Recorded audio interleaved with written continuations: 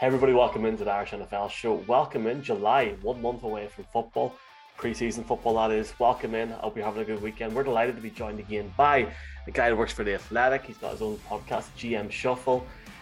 Look, welcome back to the show, Michael Lombardi. It's great to be here. I appreciate it. Thanks for having me back.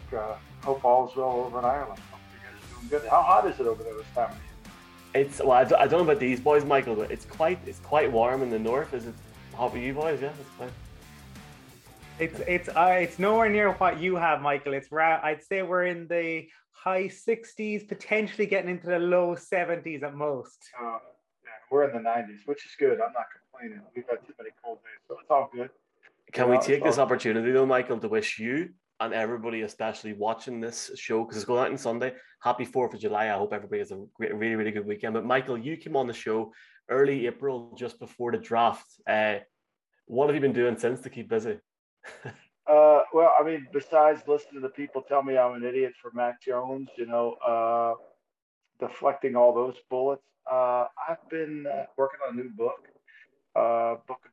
It's a book about the Hall of Fame. It's a book about essentially, when you go into the Hall of Fame, everybody thinks you're equal, right? Randy Moss and Tommy McDonald are both in the Hall of Fame. Now, who's the better player?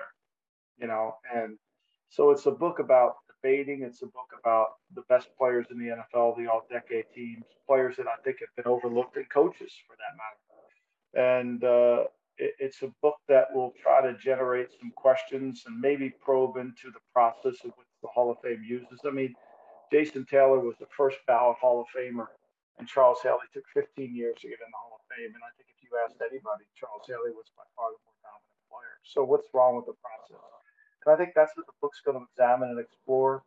And at the end, I'm going to come up with the top coaching list and the top 100 player list, based on the way I see it, not based on the way that, that other might see it. And this whole notion that certain players from other eras couldn't play, I find that ridiculous. But there are some that probably couldn't. And I was going to talk about that. I'm not going to discredit anybody who wears the gold jacket. I'm just going to try to put them in the right category. I think the Hall of Fame needs wings. The PR wing, the era wing, the any era wing, and the beneficiary wing, statistical wing. And I think once you put that in the proper perspective, you'll have a better understanding. I like the sound of that, Michael. Over here in Ireland, it used to be the case that people used to have two pictures in their kitchen, generally the Sacred Heart and JFK. But my wife is from Minnesota, and I think we have Randy Moss in there alongside those two. I don't blame you. I don't blame you. Look, I traded for Randy Moss. We traded a first-round pick and Napoleon Harris for Randy Moss. It's the best trade I've ever made. And of all, like, Randy Moss is one of the greatest players I've ever watched practice and ultimately dominate games. I mean, he was rare. And he was one of those guys that I say, when you're driving to the stadium Sunday morning and you're the general manager playing against him, you're scared of shit. I mean, you're just nervous and stuff. Sweat's coming down your face because he can beat you no matter what coverage you put on. It's like Tyreek Hill now. Tyreek Hill is the best receiver in football. Nobody wants to talk about it, but he is, because he puts the fear of God in every defensive coordinator. And I suppose keeping with that Patriots team as such, and also one of your other former teams, the 49ers, we know Trevor Lawrence is going to start week 1. We know Zach Wilson is going to start week 1. Your thoughts on when we might see Trey Lance and Mac Jones, or do they redshirt this entire season, Michael? Well, I think Mac Jones is going to have to win the job. He's going to have to go to practice in July, at the end of July, and he's going to have 4 really good weeks, and he's going to have to do it. The Patriots are going to practice against the Eagles and the Giants this summer. So he's going to have really good. He's going to have to beat out Cam, and Cam's the incumbent. And you guys are all boxing fans. I mean, he's not going to win a decision. He's got to knock him out. And so I think that's Mac. The Trey Lance one, I can't imagine that a kid who threw the least amount of passes in the National Football League, in college football, can enter the NFL after missing a whole season and pick it up. The speed of the game and all those things, I think, become problematic. So, I don't see that happening. But Jimmy Garoppolo can't stay healthy, so that's a concern. And Kyle's such a really good offensive coach that I think he'll get Lance ready to play in some capacity, not completely. Michael, when we spoke to you last, the Aaron Rodgers situation hadn't really escalated. I suppose it was only draft week when Adam Schefter broke that story. Neither party has flinched since. We're kind of coming towards training camp. Just wonder what your expectations on Rodgers. I know people suggest he's got issues with the general manager, but boy, most people would recognise that the Packers' decisions are really made by the president, Mark Murphy, and maybe the issue is more so with him than the general manager. I agree with that, and I think that I've said that all along. I think we're headed for here is a situation where, Aaron's going to have to make a hard decision because I think the Packers are going to call his bluff. The Packers are going to trade him. So if he wants to opt out of the year, he's fully capable of doing that for COVID. He can opt out. He won't get any money, but yet he doesn't have to start paying back money. But he loses a year at 38 years old. Do you really want to do that? And his contract gets told for another. So his 221 contract, when he comes back in 22, becomes 221 again. So I don't think you want to do that. And I think that basically he doesn't have a lot of options. If he wants to start paying back the bonus and retire, that's up to him. But I don't think this is not the NBA. He's not going to force their hand. The collective bargaining agreement was put in place by the owners and the players to avoid situations like this. And the players and the owners agreed on it.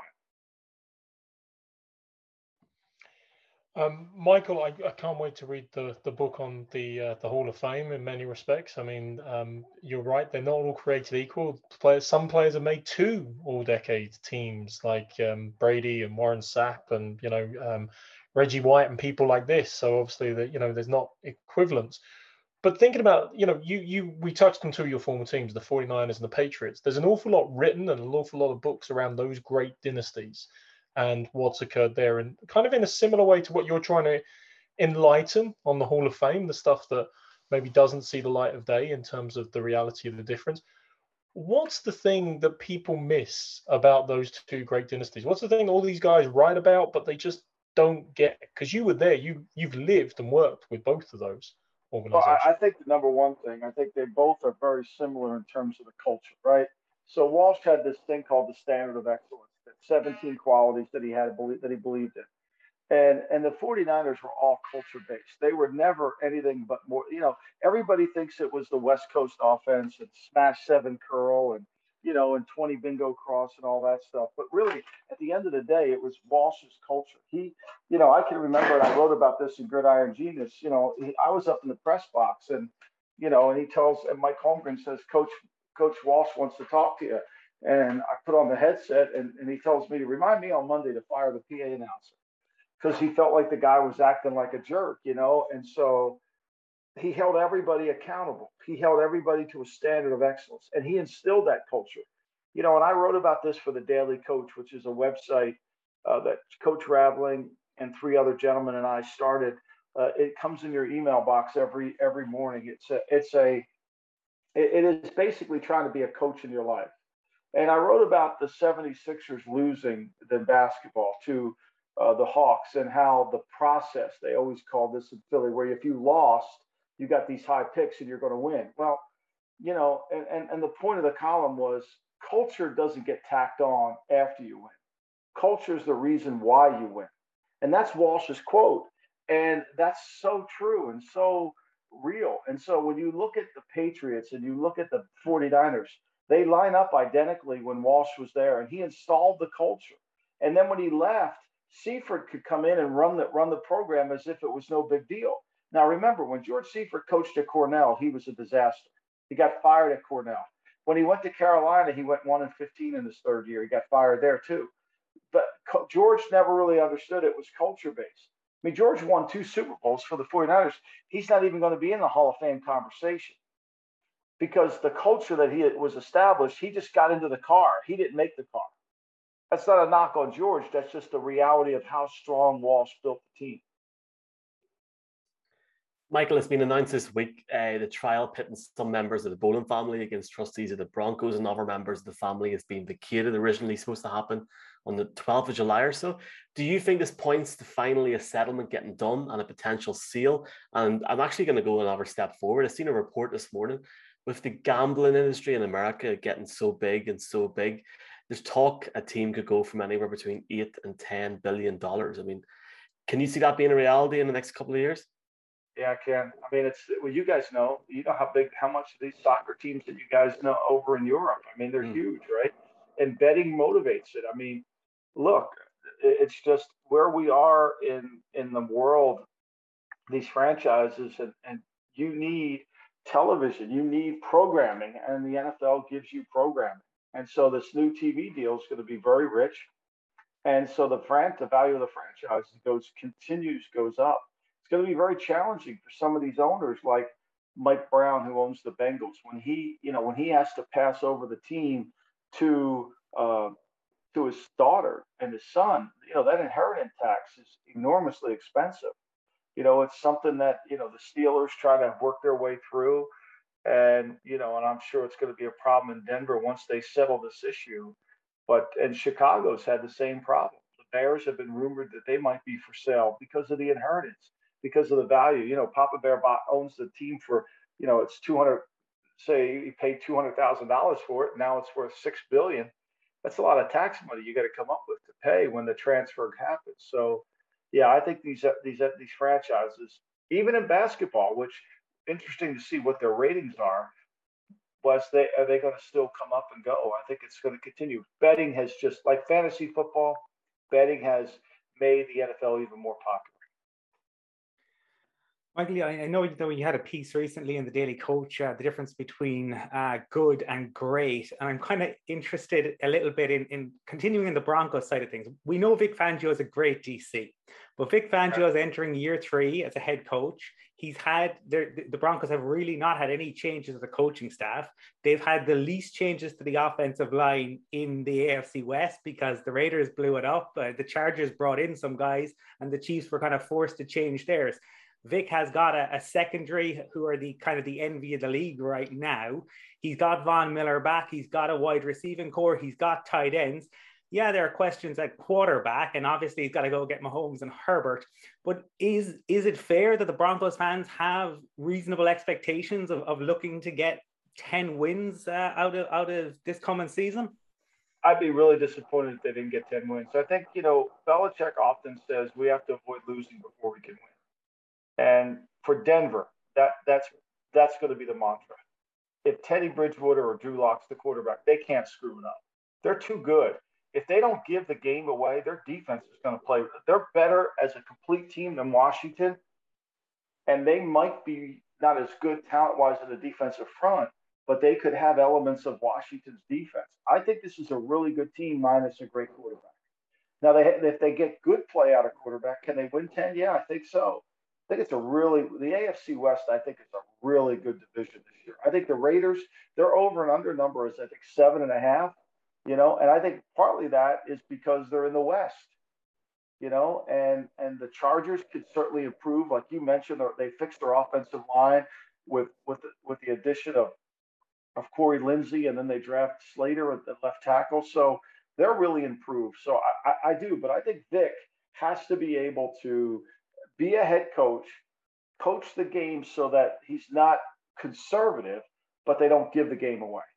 They can't give the game away because they're too good. They're too good in every area.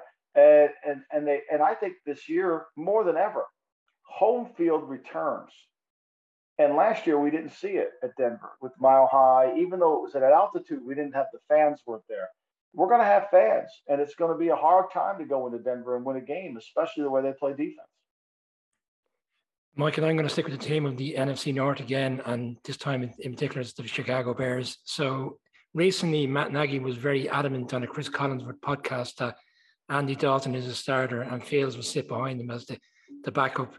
We've seen in the past where rookies have gone in training camp and they've blown the doors off and they've, inevitably won the position straight away. But yeah, Nagy is adamant that's not going to be the case. Are you surprised by that, or is he going to look foolish in the end? I mean, nothing that Matt Nagy says or does surprises me, actually. I think it's the example of if you're a leader, and you want to create competition. Al Davis used to say all the time, when you speak to the media, you're really talking to 3 groups of people. You're talking to the fans, you're talking to your players, and you're talking to the owner.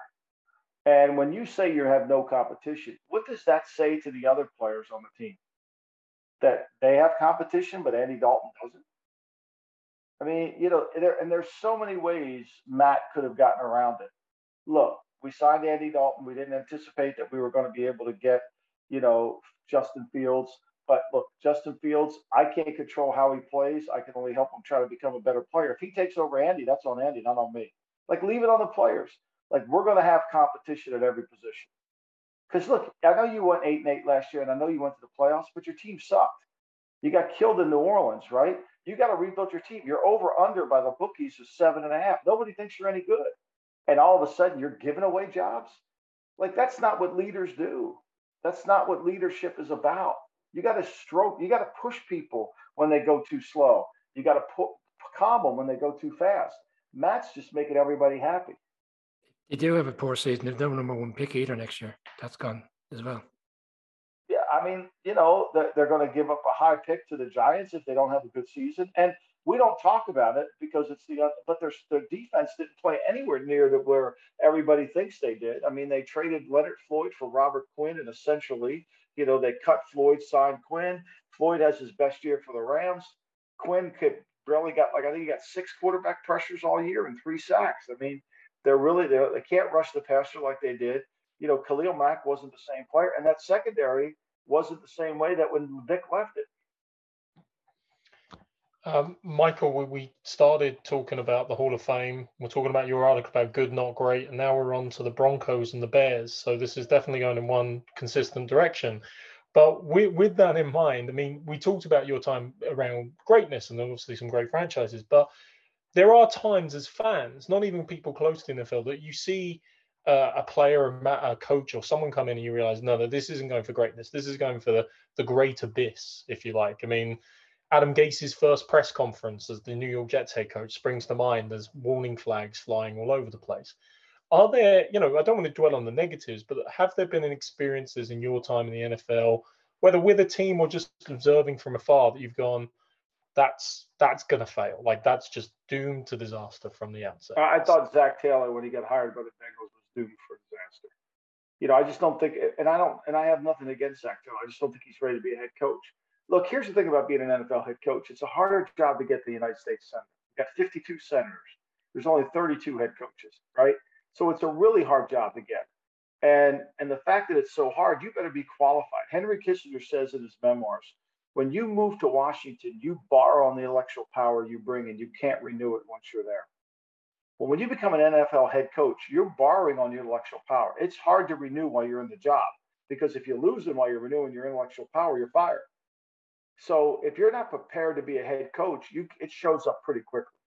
And I think Zach did. I think there's a lot of guys that show up. I mean, I don't think Matt Nagy has been a very good head coach. I know he went to the playoffs twice, but I don't think he's a leader. I think he's a play caller. I don't think he's a true leader. I think he's a play caller.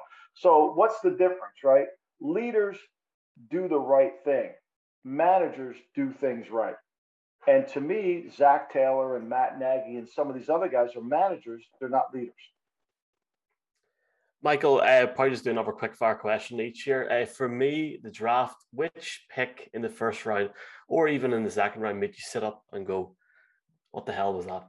Was it the Raiders or was it somebody else? It's always the Raiders. I mean, it's always the Raiders. You got to wonder where they thought Leatherwood was going to go when they took him. Farrell, when they took Farrell, you're like, they took Arnett. I mean, if Al Davis was in the room trying to draft a 4.57 corner, now I know they had a 4.49 on him.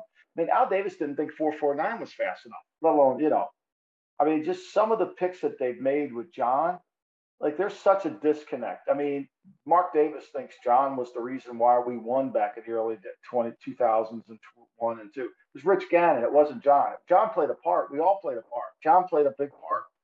But the way John builds a team and the way John drafts, it really does shows that he doesn't really understand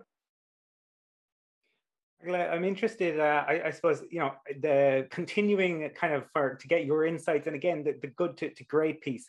Has there been any team who've made moves in this offseason, be it bringing in a new head coach or maybe the draft or the off-season moves that you think can make that step in the 2021 year and go from good to great? Oh, I think Cleveland's got that opportunity. I don't think it's because they signed Clowney, because I'm not a huge Clowney fan. I think Clowney will get hurt. But I think they're trying to get to good. I mean, they know they had to shore up their defense. And I think they've made moves to try to get there. And so for them to get great, they got to really improve their defense. And they've got a good offensive. They've got one of the best offensive lines in all of football. You know, I think that they certainly have a great opportunity to do that. I think the Colts have a chance to go from good to great. You know, they made the playoffs. They gave Buffalo all they could handle in the playoff game. If Carson Wentz becomes better than Phillip Rivers, they're going to be great. You know, they got a chance to be much better on defense. And so I do think that they're a team to certainly fits into that category. I wish I could say that about Denver, but I just hold back the greatness because of the quarterback. If you put Aaron Rodgers on Denver, or if you put Deshaun Watson on Denver, now they're a great team, you know? But that's easier said than done. But to get from good to great, it's a hard step to take. You got to go through it. You know, I think Minnesota this year is a team that needs to get to good, not to great. You know, they can get to good, you know, and so I think they need to keep building in that direction. But in New England, for example, they got to get good again. They can't, they're not automatically to get great. Michael, I was slightly surprised last week when I saw Lamar Jackson's renegotiation with the Ravens involved his mother doing majority of the negotiations. Is that a dangerous move in your opinion? Should he be going down the legal route in terms of getting someone in that should be more clued into these type of contracts to a certain extent? I don't know if it's, I mean, the contracts are pretty available, and hopefully she has an attorney to help her. I think the language of the contract has to concern them. Look, here's his, let's just go through it. Pedestrian life. We know Patrick Mahomes makes $45 million. We know Dak Prescott makes 42. We know Deshaun Watson makes roughly 40. Okay, where are you going to put Lamar? He's better than Dak. Okay, he's better than Dak. There's no doubt. He's won MVP of the league. All right, he's better than Dak. You know, he's better than Deshaun. So is he 43? Is he 40? He's not better than Mahomes. So is he 43? Is he 44? Is he 44 and a half? This is what we're negotiating. You know, if Baltimore says, oh, no, he's 35, well, you can't get a contract done that way. You're not going to get one done. Baltimore's goal is to get him near Deshaun Watson, you know, with incentives to get higher, or like lower than Deshaun with incentives to get higher. So I don't think that's the hard part of the contract. I think the language part of the contract and the way the money's paid out and the protection of the player, those are the hard things that have to be written by lawyers, not by some woman that represents her son. There's a narrative out there that the Ravens could potentially take advantage of the situation. I'm not sure they can. I mean, if I were the Ravens, I said this on my podcast, that I would make sure he had a lawyer, but that's against Maryland state law. Like, I would encourage him to do that. Like, I would not want to be perceived as trying to take advantage of a young man. He's earned it. We're not talking about, this isn't back to when stars were on the lot at Warner Brothers and Jack Warner was trying to make all the stars sign these huge contracts. Or, there's a bar in Los Angeles called the Troubadour, right? And the Troubadour would sign artists like Elton John. And so he signed Elton John. Doug Weston was the guy's name. He signed Elton John to appear 3 nights at the Troubadour before Elton John became Elton John.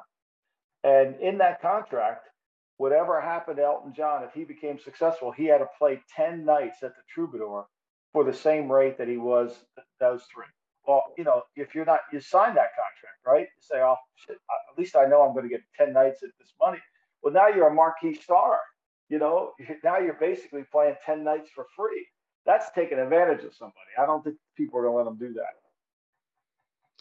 Yeah, I mean, the Ravens want to avoid any suggestion of undue influence because they don't want issues with their franchise quarterback. But exactly. I think we've got to rank the function of the Ravens front office potentially above the dysfunction at times of the Cowboys front office and how they might negotiate that deal as well. Yeah, Michael, I would think so. Yeah. I have to ask you one very quick fire question, a very specific question. Tom Brady, the guys might have heard me talk about him. You know, he's won 7 Super Bowl rings, 5 Super Bowl MVPs, 3 NFL MVPs. You know, kind of well known around NFL circles. But he was in the news recently where it was leaked that apparently during his free agency tour, there was one team that decided they weren't going to go with him and weren't going to entertain him as an option. And Brady's response was, they're going to go with that, I'll say, mother lover, because it's a family show. Any view in your mind as to what team he was talking about? I on my podcast, I guessed that he was talking about Miami, because I knew that Tom wanted to go. He wanted to be on the East Coast. Now, there's some speculation that it was Ryan Tannehill. But here's what I would say. I think that whoever he was talking about, it had to come from either a coach that he knew or a general manager, like Vrabel, like Mike Vrabel and Tom are friends, and Brian Flores and Tom are friends. So that leads, like that, to me, it wasn't Garoppolo, because the 49ers, I think Kyle was interested. I think the 49ers were just coming off the Super Bowl, and they're like, what are we going to do? Like, how are we going to do this? It wouldn't make any sense for them too. So I think that's the case. I think it's either one of those two teams. My guess was Miami. And if he played in division, that would have been some story forevermore, of course. That's why I think it was, because I think he would have liked to play in the division. It definitely worked out well for him anyway in that sense, I guess. But Michael, look, it's been great chatting to you again. We massively appreciate it. You can check out Michael's Twitter account at @MLombardiNFL. His work across many different platforms, including The Athletic, which you can get over here now as well. Michael, we'd love to have you on again at some point in the future. And thanks again for your time. Guys. Have a good one. Keep safe. Thank you so much. Appreciate being here. Happy 4th of July, man. I can't wish that to you, but have a great weekend. I'm sure you guys will. Just an excuse to have one. Absolutely. Our next guest on the Irish NFL show is Alex Kozmerek. Alex is a space science student and national team member, currently playing in GFL 1 with the Kiel Baltic Hurricanes, previously having won the Shamrock Bowl with the Belfast Trojans and spending time in brickball with Tamworth Phoenix and Edinburgh Wolves. He's also experienced in flag football and as a coach, including as a DC for the University of Edinburgh. Alex, welcome in. Hi, cheers. So I suppose, a really interesting kind of background in the sport, and obviously now playing in Germany, but we may as well begin at the beginning. How did you kind of first get into American football? Well, the first thing that started it was I was probably 10 or 11, and my dad had got us, me and my brother, for our birthday, a PlayStation 3 from America, and it came with Madden 07 or something, and it was the only game that came with it, so we gave it a go and had no real clue what was going on, but we were kids and it was good fun. But I've always been a bit of a numbers man, bit of a numbers nerd, and so I started getting then I liked following originally college football, and just following I like the numbers aspect of it, and people hitting each other. But yeah, so I actually started watching college football first, and then some friends of mine in secondary school, one of them was from Atlanta, so we watched the Super Bowl, and I started getting into that and then watching it. And then when I went to university, I was a rugby player and I liked it, but I wasn't very good at much aside from tackling people. And so, I decided that maybe if I just played a sport in a position where all I had to do was tackle people, that maybe I'd enjoy it even more. So when I was 19, now near 6 years ago, I went and was a rookie at Belfast Trojans, and it was good fun. I said I wanted to be a safety, and I was told rookies don't play safety. I was a corner, and then moved from being a backup corner to being a starting linebacker, which was the beginning of my sort of we'll say, versatile experience of football. I think I'm really graduating to being a positionless wonder at the moment, because I played strong safety for a bit of Trojans, and then I worked in England on placement. I played with Tamworth there, and I got more exposure to like free safety and deep safety work, and started playing flag. And then I came back, did my final year, and that was in 2019. So I was captain of the Trojans, and we won the Shamrock Bowl that year. And then off I went to Scotland when I graduated, and I was training a bit with Edinburgh Wolves before COVID. And in that time, I was actually really lucky. I got to, I played against a couple of American colleges. I played in Luxembourg. I was on an invitational team in Iceland with Phoenix. I got to go to Copenhagen and play against Oslo and Karlstad. So I got to like experience lots of different teams and lots of different opportunities.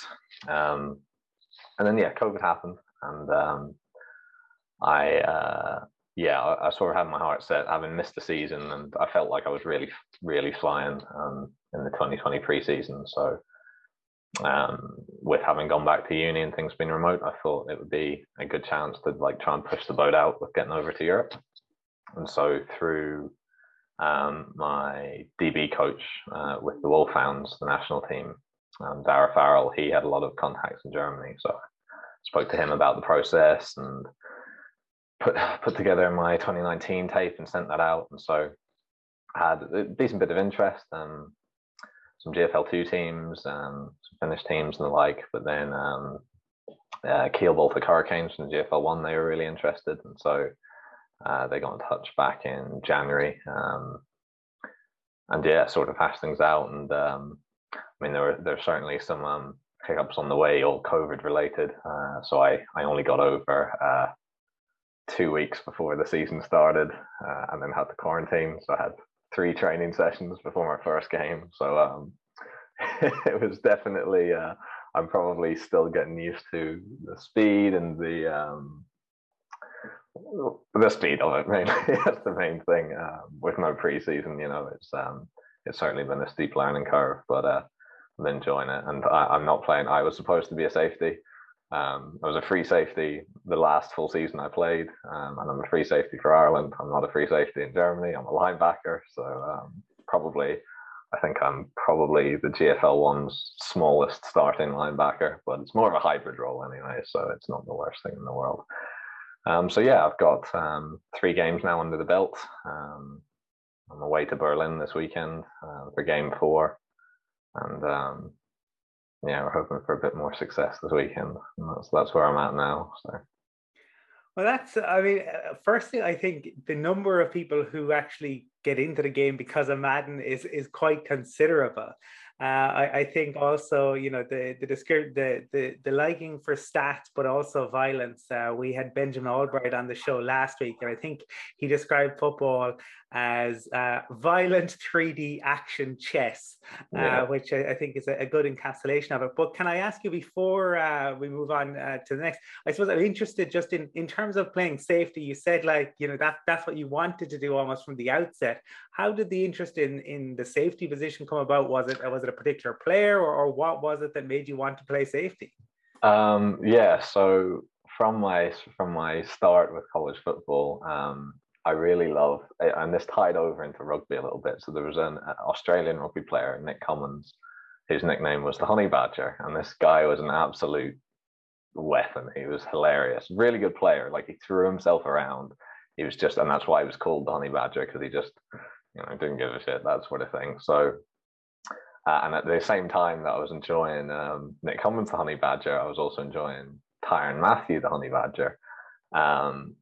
And I felt, I don't know, I felt like I was a similar sort of player, where like I wasn't necessarily, and I'm still not, I wasn't necessarily, I definitely wasn't, sorry, let me correct myself there. Now I'm not necessarily, like not an athlete, but more, playing smart and playing physical and just playing high effort. And that's what I thought I was. I was like, I'm not an athlete, but I'll do my best. So I really, really liked Tyron Matthew. and that was probably the start of it. And then as well, Cam Chancellor, who I'm definitely not like, but I wish I was. He was definitely a big one, and because that was where a lot of the hype then when I was a teenager was all about the Seahawks, Legion of Boom, and I was like, yeah, that looks like fun. That's the sort of thing I want to do. And I think it was like the defining moment that made me go, I'm going to do this. Was in a rugby game, we were getting spanked by a team, and their number 8 picked up and he ran the ball in he jogged the ball in from about 20 meters, picking up from a ruck. Everyone was tired, and he's sort of showboating behind the try line. And I was coming across from the far wing, and he didn't know I was there whatsoever. And I hit him at full speed in the back. And he dropped the ball, and I remember one of his teammates decided to take exception and lamp me in the face. But I had just this big dumb grin on because I was like, oh geez, he had no idea I was coming. And so yeah, that was like the thing. And I was like, you know what? Yeah, I would like I said, if all I had to do was tackle, I'd be pretty happy. And yeah, never. I knew full well I wasn't kidding myself. That I will, I'm sort of lanky and awkward. I'm not a linebacker material as much as I wish I could be. So yeah, I was like, nah, safety's the one for me. And well, yeah. Linebackers come in all shapes and sizes, in fairness, especially in the modern NFL. Are there any safeties that you particularly like in the league at the moment? I guess Blitz Boy, Jamal Adams. I've had comparisons to that. It sort of depends what mood I'm in, whether I'm a Blitz Boy or whether I'm a free safety or whatever. But I do like Jamal Adams because just a high intensity player. But I really do like the sort of hybrid players. So like Derwin James, definitely. I mean, he's always injured, which is a bit of a shame, but loved him as a college player as well. And I still love college football. Jesse Bates as well, where it's more of a case of, he's not this absolute monster, but he's just so good. So I love that, because that follows in with Tyrann Mathieu, who still is up there at the top, my absolute favorite. I wanted to be 32 as a rookie. Someone else had it, so I took 31. Still sore about that to this day. Yeah, so trying to think who else would I like. Those would be the main ones, definitely. I mean, Tyrann Mathieu he's just an unreal player. I just love the way he plays the game. So still number one in my eyes. Well, in the lead up to the Super Bowl, we were able to chat to some of the players, and Michael was talking to Tyrann Mathieu, and he couldn't have been nicer. So super nice guy off the field, very, very different on it, certainly intense.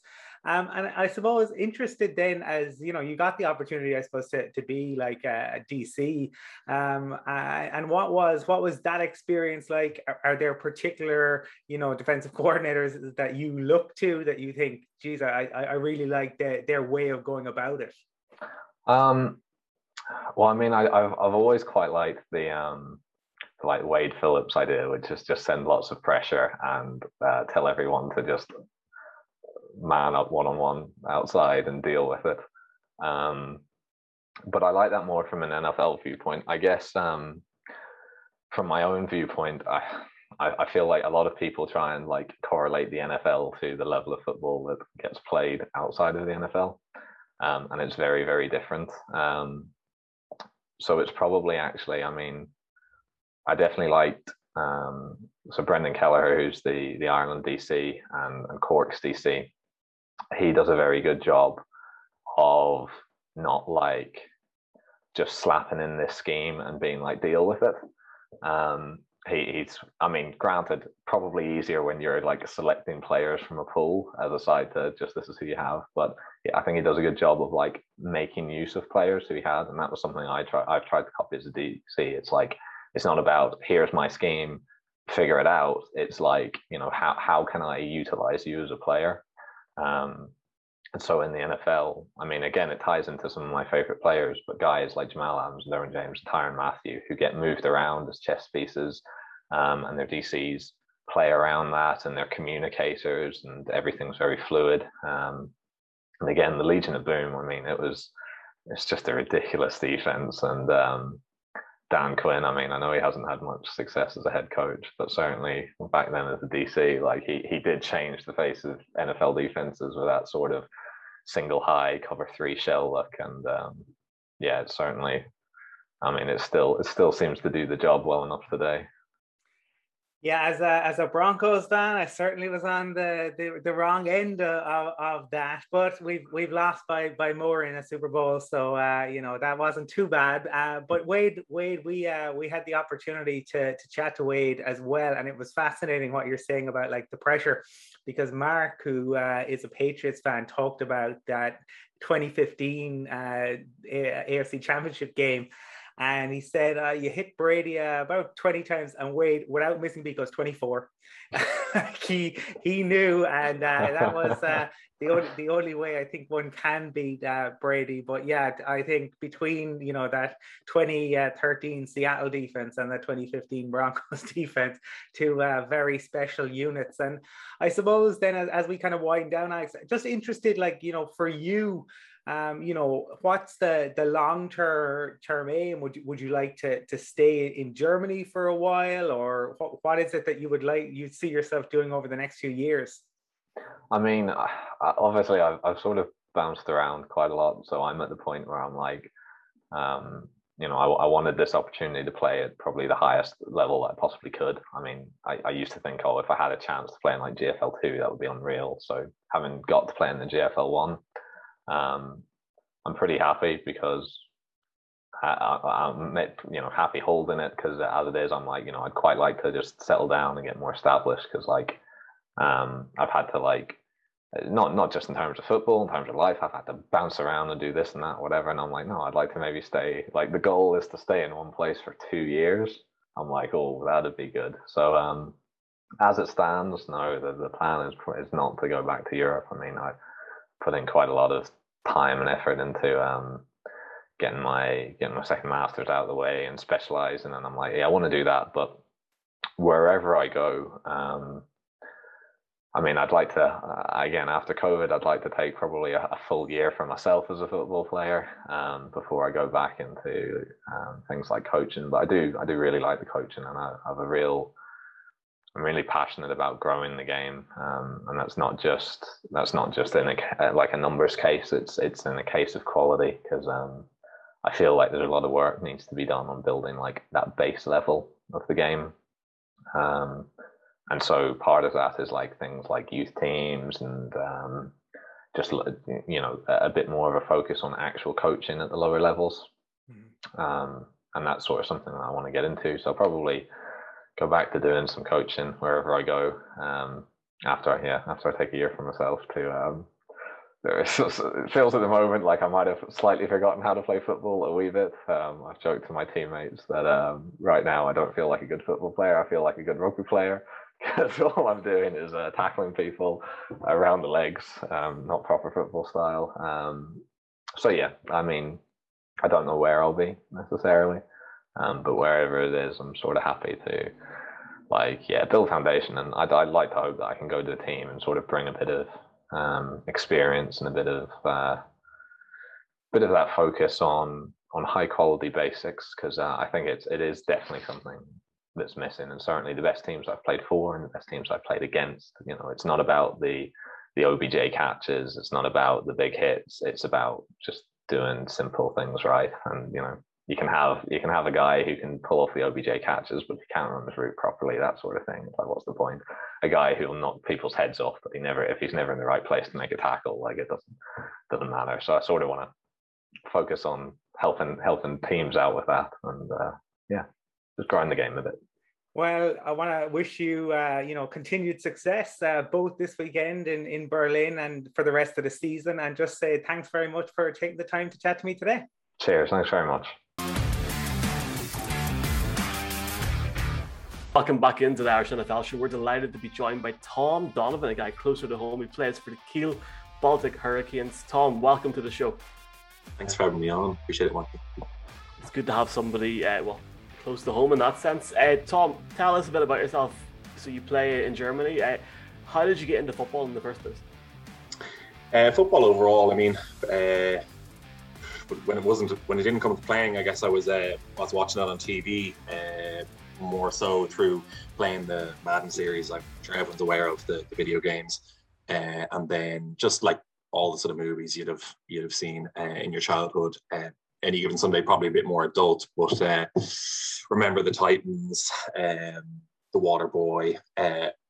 A personal favorite was like The Giants, even though that's more like a Disney film, much more corny, but kind of funny, I think, if you've ever seen it. But yeah, and then playing was only once I was essentially in UCD. In Ireland, unfortunately, the rules are you have to be at least 18 years old to play contact football, and that's not really the same in Europe. But look, you work with what you got, and there was a local flag football team organised outside my school, which I went to in transition year, I think. And then once I had a bit of a taste, like, look, as soon as I get to college, I'm playing this. And when I went to UCD, that was my first go at it, and haven't looked back since, really. And I suppose, Tom, then in terms of playing with UCD, and I think you did an exchange in the US as well, if I'm not mistaken. But yeah. Can you tell us a little bit, like, were you playing both sides of the ball with UCD? Did you have a fixed position? Because I know from going to games that I've seen guys line up in all sorts of positions equally. Some guys very specialized. What was your experience with that? Right, yeah. The first year, I guess, was a bit of a they like to go with the people that they trust, and I've kind of been in the system for a while, and someone as inexperienced as myself was just kind of in the wings waiting for that first year. But I was kind of sparingly in at tight end or sort of backup quarterback for the main guy that was there, and since then he moved off after like a year or two. And I basically took the reins as the quarterback for UCD for about 4 or 5 years. And it's only been in sort of the last 2 years that I've kind of made the switch to receive. Like, I'm just trying to do whatever I think can help the team most. And I thought I have the athletic traits, I guess, to be useful outside at wide receiver. I thought we might have needed another body out there. So, and we have a great quarterback room anyway, currently in the team, so I just thought it'd be the best move. But yeah, as you said, look, it's a team that always come summer has had trouble retaining the students as they want to go on their J1s or whatever it is. They finish their college season, and our season in Ireland continues through the summer. Essentially, it's a summer sport, so they definitely ask you to help where you can, if it means linemen playing both ways, or corners playing receivers, or safeties playing receivers and stuff. So yeah, I've dabbled in everywhere. I've dabbled on the defensive line and safety as well, just to help out and stuff. So yeah, it's definitely a try all over the years. Like, Tom, you're based in Germany now, and I suppose how did the move to Germany come about? And I suppose what's the transition been like from playing in UCD to going over there, and I suppose competing against players across from the States and various different countries? Right. Yeah, it's been a challenge. Like the physicality and the athleticism is up there. Like, I mean, the international team for Ireland, the Irish Wolfhounds, has kind of been recently rebooted and has been kind of in effect since about 2016, I think, or 2017. We had like exhibition games against the Netherlands and Belgium and stuff, and we've had success. We've beaten the Belgian team twice now, both home and away, back in I think 2018 and 2019 possibly. But I think of the level here as a sort of, because that Irish Wolfhounds team is very it's the everyone, the best players in the country coming together, I guess, to play and train, and it's not a huge window of time to have access to these players. But I think this Germany, like GFL level, is quite similar to the international level. For maybe it's a bit, they obviously have way more time, more efficient in terms of the scheduling and training and access to players. But I feel that if you gave that same opportunity of time to the Irish Wolfhounds, that they would have a chance to compete, I think, at a GFL 1 level, I guess. But some of these guys are fed quite a lot of quite largely here. I think there's some huge lads on the teams in the trenches. Like, that is something you don't see as many of those sort of guys in Ireland. So it's scary, but look, fortunately, I don't have to deal with them too often. It's amazing watching the leagues over Europe and seeing the difference as well. For you, Tom, what's the long-term aim for yourself? Do you plan to stay in Germany? Would you like to play in Ireland, or have you got maybe different aspirations in that sense? It's hard to say. I'm thinking, like, I was kind of in between jobs when this came up, and I have to make sure I give Dara Farrell a shout out. He's one of my coaches at home in UCD. Joined the team a few years ago as our sort of defensive coordinator and mastermind. He played himself in the GFL, I think back probably 10 years ago, back in his younger days, but probably wouldn't like me saying that. But I think he played for Lübeck, which at the time could have been a GFL 1 team. I actually can't remember. But the current coach that I'm playing under here, Timo Zorn, him and they were both buddies back in the day for that team, I think, and that's just how the opportunity came up. So, so that I very much deviated away from the question here, but like, I'm not. This was definitely. I didn't think I was going to get this opportunity. I'm 29 now. If this is nothing like a professional league, so maybe people can play into their late 30s or 40s, I'm sure I can get away with it, but I think of this as more of a bucket list thing. I would love to continue it. I don't know what the coaches are going to come up and say to me after the year, but I do have a plan, I guess, to go back home at the end of the season, find a job, see if it goes out well. Do they have opportunities to go? We've all gotten used to working remote. Maybe there'll be those sort of windows left open for people to maybe pick up and move up somewhere else and be able to maybe continue living out the dream, I guess, for someone locally here for me. Like, so I don't know what's going to happen. I'm not really thinking that far ahead, but I wouldn't say no if I can get the same opportunity again, and I'll always have my door open or waiting for the person to come knocking for that next step. But if not, I'll gladly live out my days with UCD and then be put out to pasture.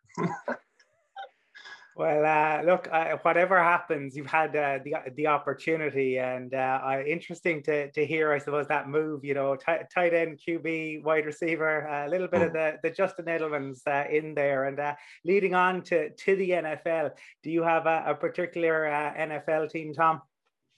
Yeah, I've been a Seattle Seahawks fan for a number of years now. I say 2005. I was very young at that point, and I did not realize that was a team that had just appeared, or it was just appearing in the Super Bowl and got robbed, supposedly. Well, I don't know.